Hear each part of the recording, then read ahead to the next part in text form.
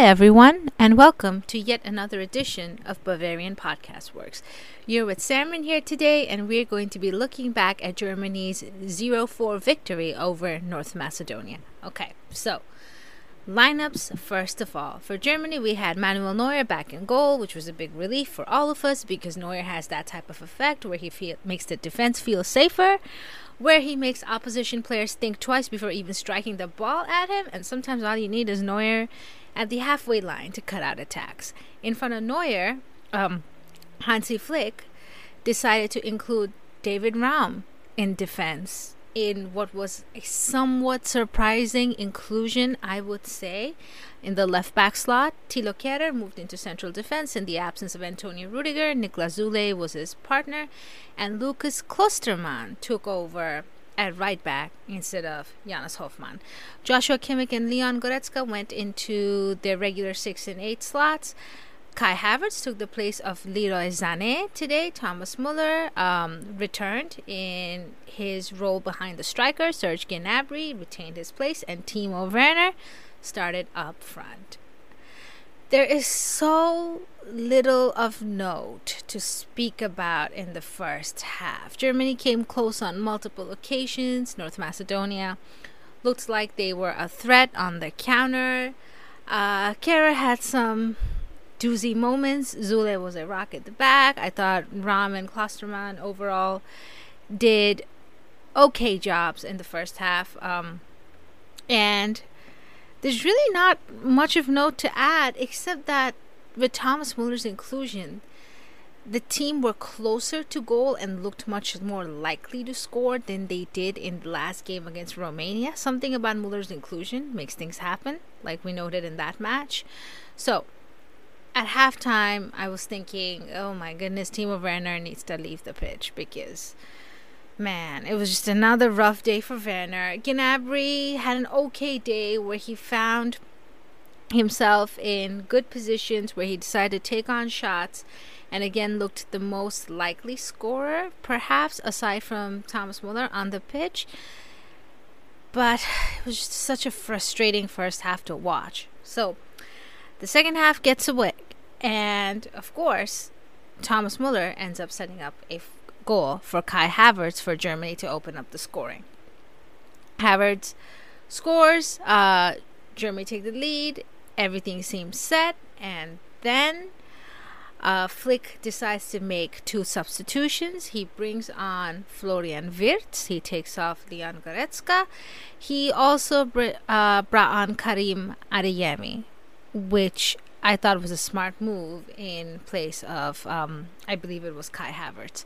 So Germany's second goal would come courtesy of Timo Werner, who was looking at all of us and telling us to mind our own business and that he knows what he's doing. It was a really well taken goal, set up by Thomas Muller, but the assist for that one, I think, went to Florian Wirtz, who was just so magnificent when he came on. He's just, I know that we are primarily a Bayern podcast, so of course we don't get to talk about talents such as Florian Wirtz much, but he really is so brilliant. He's 18 years old and he makes Leverkusen tick on a week by week basis, and no matter where he's just ready to take on multiple players. Him and Jamal Musiala have slightly differing roles but similar vibes to the way that they play. They're both ready to take on players all the time, and they're just ready to have a go. So Timo Werner scored Germany's second. Timo Werner will score Germany's third.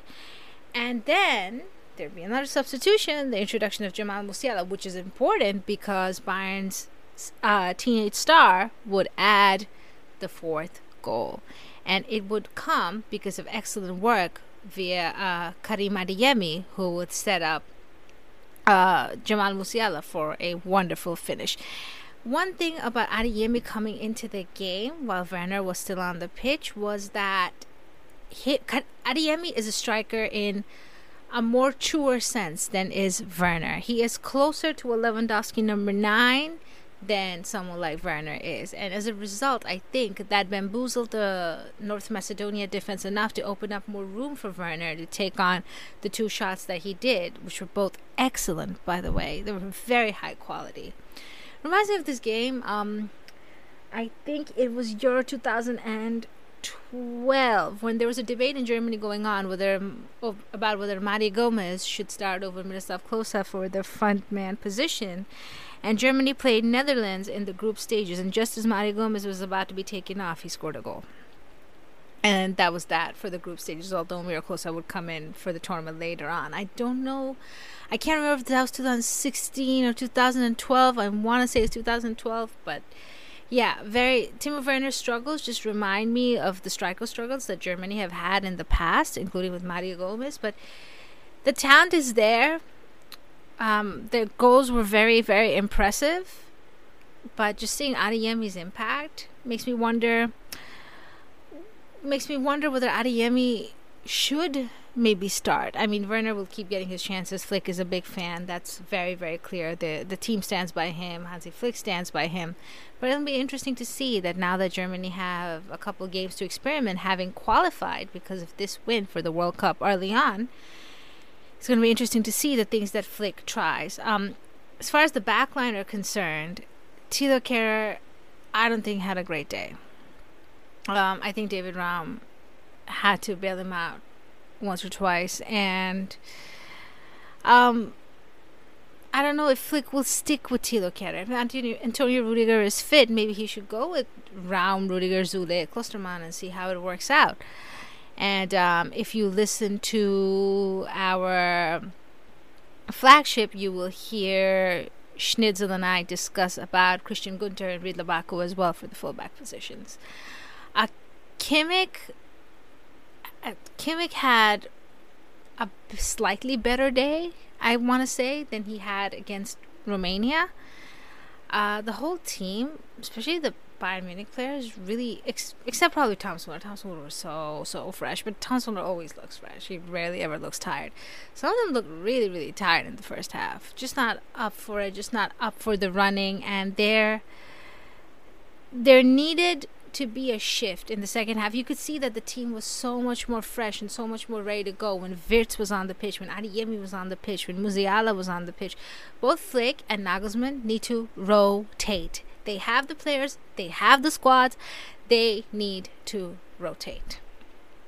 Other than that, Thomas Muller provided 2 assists. He was fantastic on the night, as I mentioned, in the first half when the rest of the team looked somewhat dead.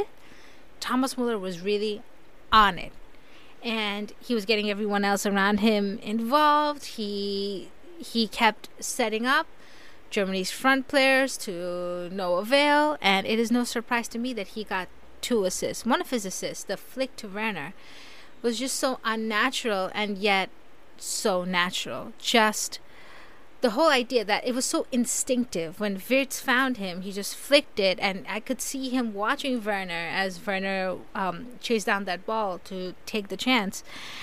And it seemed as if he already had calculated in his head what was going to happen. It's quite astonishing what Thomas Muller is able to do, and we've become used to it, but it is something special.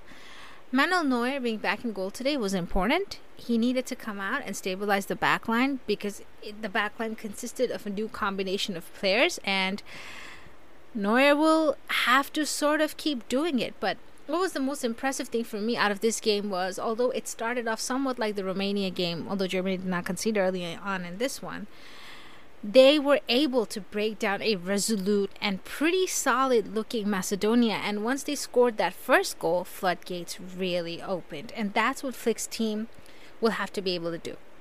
They'll have to be able to break down opposition, tough defensive opposition, time and time again, although I'm not sure I can call Macedonia just defensive, because they did have a good offensive output, particularly in the first half. Also, just overall, the second half was very impressive.